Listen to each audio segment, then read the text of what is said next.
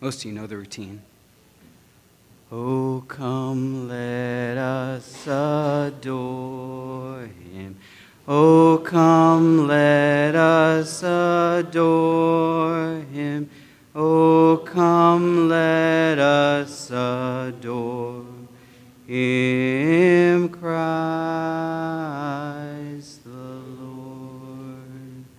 Gracious Father, praise and honor and glory be to you. We thank you that you have promised that you will soon return, but until that time, you will empower a people to bring the gospel to the world around us. Empower us with your Spirit. We ask this in the powerful name of Jesus. Amen. I don't know if I'm using the right word, but I am proud.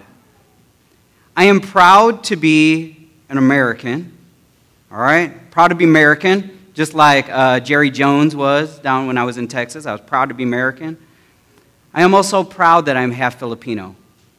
I'm proud of my Filipino heritage. I think there's a lot of great things that have come into my life because I have that blend. I am proud to be a Seventh-day Adventist Christian. And growing up, I just have realized that I don't want to use we as a general, but many Seventh-day Adventists have no clue why they're a Seventh-day Adventist, why they grew up as Seventh-day Adventists, and they don't have the pride, and they almost say it apologetically, that I am a Seventh-day Adventist. And as you know, the last few weeks, we've talked about how I believe the law is good news. The Shabbat, the Sabbath, is good news. And this topic right here, and I almost apologetically say, because we're doing it on Communion weekend, but I feel that maybe this topic right here is the most important. I'm saying it, the most important, the most different doctrine that we have with most of Protestant Christianity, evangelical Christianity, that you need to know.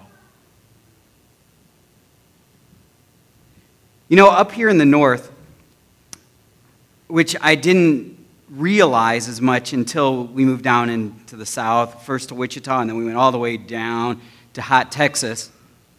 And I realized that up here, there are a lot more old cars. That there are old car shows in every little downtown. I mean, you got a downtown with like 150 people, you got 150 old cars in that town. I mean, I know it's in Lamont, right, Pat? Lamont has it Wednesday night. Westmont Thursday night. Downers Grove Friday night. We've been to Oak Brook, the mall, and they had all these old cars. I mean, you got old cars all over. And people love showing their cars that are restored to something pristine. Now, here's the thing with old cars. They are old. But they are restored to almost the point where you say, it's like new. Have you ever heard somebody say, oh, it's like new? Or those, where they, the shows, they have shows like, what is it, Fast and Loud or Graveyard Cars or whatever. There's like 100 of them. And they restore this car that they find in a junkyard, and they restore it, and they're like, it's a new car. But it's not a new car. But it's like a new car. Or somebody, they might dress somebody up, he had long hair and, unshaven, and they shave him, whatever, and this guy's new. He's like a new man. I think this is more what Scripture is talking about when it talks about the new covenant. Let's go to Hebrews chapter 8, verses 6 through 8. I'm going to read it out of here. Hebrews 8, verses 6 through 8. But the ministry Jesus has received is as superior to theirs as the covenant of which he is mediator, is superior to the old one, and it is found on better promises. For if there had been nothing wrong with the first covenant, no place would have been sought for another. But God found fault with the people and said, "The time is coming, declares the Lord, when I will make a new covenant with the house of Israel and with the house of Judah." Actually, I'll continue. I don't have it up there, but you can just listen. It will not be like the covenant I made with their forefathers when I took them by the hand to lead them out of Egypt, because they did not remain faithful to my covenant, and I turned away from them, declares the Lord. And then if you read, it continues exactly what Elder David Dye read. It is a quote pretty much directly from Jeremiah 31. By the way, he says this covenant, this new covenant, who is he making it with? What does it say according to the text? The people of Israel and the people of Judah. He says, I am making a new covenant with the people of Israel and the people of Judah. This is very important. We'll come back to that later. Because I feel that in our day, Christianity has become Gnostic. Now, I don't know if you know what Gnosticism is. Gnosticism was actually around pre-Christ, but it was very prevalent in Christ's day and in Paul's day. So when he's writing to the Corinthians, he's fighting Gnosticism. Now, Gnosticism is that you actually gain salvation sort of through knowing. Gnostic comes where we get the word know. Instead of a KN, they had a GN. But gnosis means to know. So you gain, the more you know, the closer you are to God. But the idea of Gnosticism is that there was this essence, this true knowledge, who was the main God. And then there was this sort of sub-God who was the creator God. But the creator God was sort of evil. He created everything good, but he created evil. And the essence was evil. So the true essence sent the creator God and said, that sort of got messed up. So I'm going to send a demigod named Jesus to sort of fight against the wrath of the creator God. And this is infiltrated into Christianity to this day. Because in most Christianity, they see the Old Testament God as different than New Testament God. Have you encountered this? That it's a different God. They don't understand that Jesus actually said, before Abraham, I am. He claimed to be the I am that is encountering everybody. Actually, in John 1, it says, in the beginning was the Word, and the Word was with God, and the Word was God. And it says, and I think it's in verse 3, where it says, and everything that was made by him. So who is actually the creator God? Yeshua. Jesus. He is the creator. He is the whole God that encounters mankind throughout Old Testament. So guess what? If he is different in the New Testament, well, he's bad in one part and he's good in another. It's all on him. But this is how most of the Christian world sees. So if you go to the picture, most of the Christian world sees they've got the old covenant, which is this promise, which is Mosaic law. All the law of Moses. Boom. But then this new covenant, when Jesus comes, he says, I'm going to establish a new covenant. And it's not going to be over keeping the rules and regulations. It's going to be of grace. We are going to establish grace. Okay, you are saved by grace now. Go to the next one. Same thing, sort of a cartoony picture, is because I saw these all over the place. You have the law that brings bondage, and this is what I did for the Jews, but I changed it when Jesus came. And I made it for grace, and it's in your heart and everything, and it's so cuddly and nice and teddy bearish. But I was sort of harsh back then. I want to redefine some things. Well, I don't know what your definition of grace is, but I want you to understand grace. For so long, I thought grace meant, or I defined it as getting something you do not deserve. I actually think that's wrong. I think it's wrong to say it's getting something you don't deserve. Because guess what? If God extends it to you, then you deserve it. You deserve it. Now, I know it doesn't come from you, but you deserve it because God gives it to you. He doesn't dangle a carrot over you and say, oh, you don't deserve it. Remember that commercial, I don't know, it was a Geico or something where, I don't know if it was Allstate, where that guy has the dollar, and, come get it. It's an insurance one. No, he does not do that with you. He offers it. What grace really means is getting something that is outside of yourself. Something that you cannot provide for yourself. Because guess what? The breath that you breathe, the breath that Adam breathed, the breath that Moses and Abraham breathed, that is grace. Because they are not providing it for themselves or by themselves. God provided it for them. Creation is grace. Every provision of food is grace. And salvation is grace because there is a condition that we were at that we could not provide for ourselves. We were in quicksand, and the more we swam, the quicker we sank.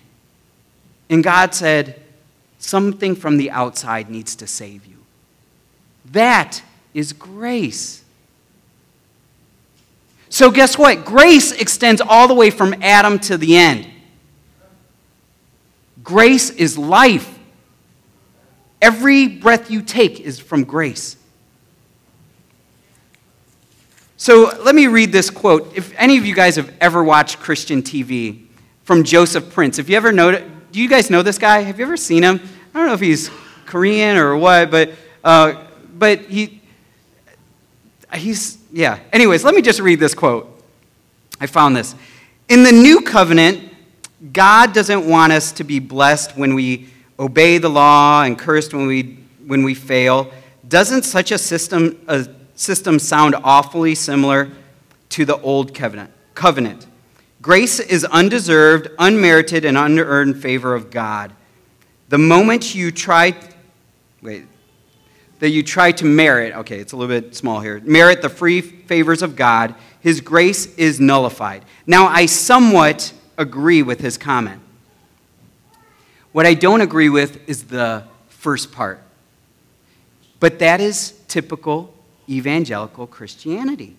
Most Christians believe this. Actually, some Adventists actually believe this. That the old covenant is keeping the law.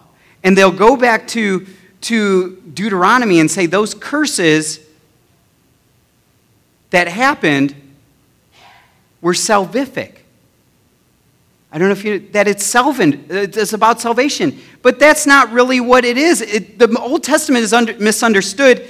It's really about curses. If you go to the next slide, curses are about consequences. Period. If God is life, and you separate from life, which is God, what's the opposite? Death. Does that make sense? If you unplug a lamp from the outlet, what happens to the lamp? It doesn't work. That's all this is saying. The more you draw away, the more you disconnect from my grace. And bad things will happen. You will just start seeing this happen. It's not that God is vengeful, but that's what, when they use the word God's wrath, that's what happens. I just heard an Adventist preacher talk about that, and it made me cringe, where he talked about us standing before God's wrath, and that we couldn't stand it if it weren't for Jesus standing up in his grace. And I was like, do you really believe that? Because that's not what Seventh-day Adventists believe. Let me share some things, because you need to know what Old Testament people believed. But I'm going to do it through New Testament. If you look at Romans, they're all up here. Romans chapter 3, verses 19 through 20. It says this, "Now we know that whatever the law says, it says to those who are under the law, so that every mouth may be silenced and the whole world held accountable to God. Therefore, no one will be declared righteous in God's sight by the works of the law. Rather, through the law, we become conscious of our sin. So can I ask you, how many people have become righteous by the works of the law? No one, right? All right, next verse. Romans chapter 4. If in fact Abraham was justified by works, he had something to boast about, but not before God. What does the scripture say? Abraham believed God, and it was credited to him as righteousness. So it said, was Abraham justified by his works? No, not before God. Romans 4, verses 13 through 15. It was not through the law that Abraham and his offspring received the promise that he would be the heir of the world, but through the righteousness that comes by faith. For if those who depend on the law are heirs, faith means nothing, and the promise is worthless. Because the law brings wrath, and where there is no law, there is no transgression. So, Abraham didn't receive it. Do we receive the promise by the works of the law? No. Galatians chapter 2. Know that a person is not justified by the works of the law, but by faith in Jesus. So we too have put our faith in Christ Jesus, that we may be justified by faith in Christ and not by the works of the law. Because by the works of the law, no one will be justified. Who will be justified by the works of the law? No one. I know I'm getting repetitive, but the Bible does that. Galatians 3, verse 21. Is the law therefore opposed to the promises of God? Absolutely not. For if a law had been given that could impart life, then righteousness would certainly have come by the law. Could the law impart life? No, Scripture says it. Could righteousness come by the law? No. He said if it could impart life, it would impart righteousness. Okay, last one concerning this. What shall we conclude then? Do we have an advantage? Not at all. He's talking about to Jews. Not at all. For we have already made the charge that Jews and Gentiles alike are under the power of sin. As it is written, there is no one righteous, not even one, for all have sinned and fallen short of the glory of God. How many from Adam till now have been righteous by their own works? Nobody. Nobody. Do you see that? Nobody. It doesn't matter if you're a Jew or a Gentile, a Christian or an atheist, nobody is made righteous by your own work. Nobody can pull themselves out of quicksand without somebody helping them from the outside. But Christianity for so long has taught that in the Old Covenant, that was a requirement. And it was from Moses. They don't even say it's from God. They say the Mosaic law that comes from Moses. And they use a verse in John chapter 1, I think it's verse 17, that this law came from Moses. Now, do you see how bad that is? So let me ask you a question. And the question's up there. How were people before Jesus to be saved then? If there are two separate covenants, how were they saved? I want to read a couple of commonalities real quick before we get to that conclusion. First, I do not have this slide up there, but I'm just going to read to you. It's in Hebrews chapter 8. If you are still there, in Hebrews chapter 8, verses 10 through 12, which we were about to continue. This is the covenant I will make with the house of Israel after that time, declares the Lord. I will put their laws in their minds and write them on their hearts. I will be their God, and they will be my people. No longer will a man teach his neighbor or a man his brother, saying, know you the Lord, because they will all know me, from the least of them to the greatest. For I will forgive their wickedness and will remember their sins no more. Now, do you remember, I don't know if you remember what Elder Dye had read earlier. Do you see any commonalities between what it said there and here? What is going to happen to the law in the new covenant? He's going to write them on the heart. So that is a commonality. This is something new. I will write them on their heart. I will be their God and they will be my people. No longer will you have to teach your neighbor. Do you remember when he took Israel through Egypt and then into Canaan, did those people know God? No. So what they were supposed to do and what they had broke is they were supposed to be a light to the greater community. But they were not. He says, okay, I will no longer place that responsibility for you to be that light. People are just going to know. This is going to spread like wildfire. People will know the gospel. And then there will be no more remembrance of sin.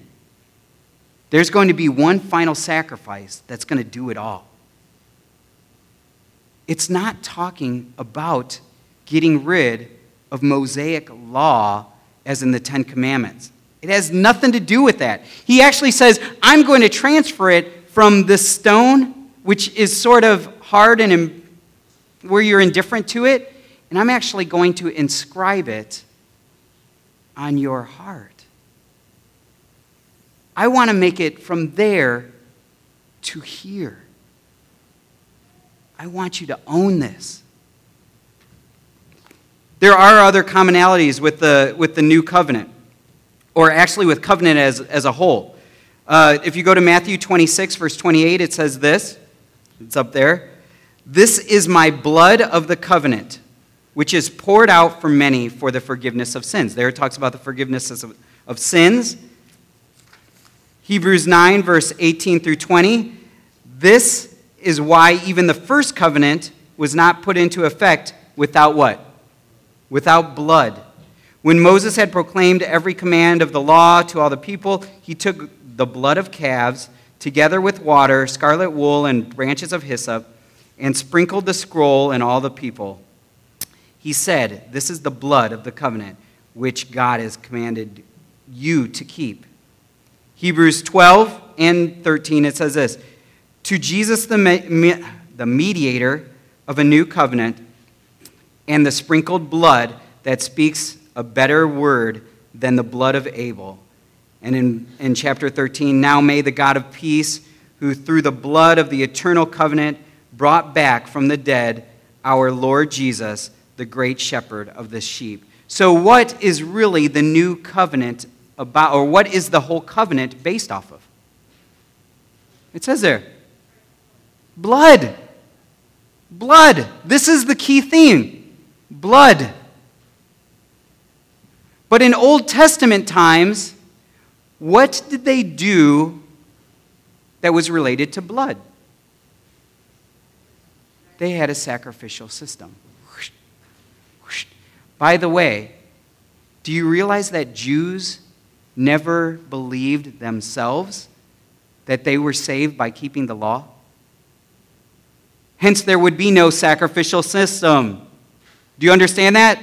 If they were keeping the law perfect, they don't need to sacrifice for cleansing of sin. Does everybody get that? I'm going to say it one more time.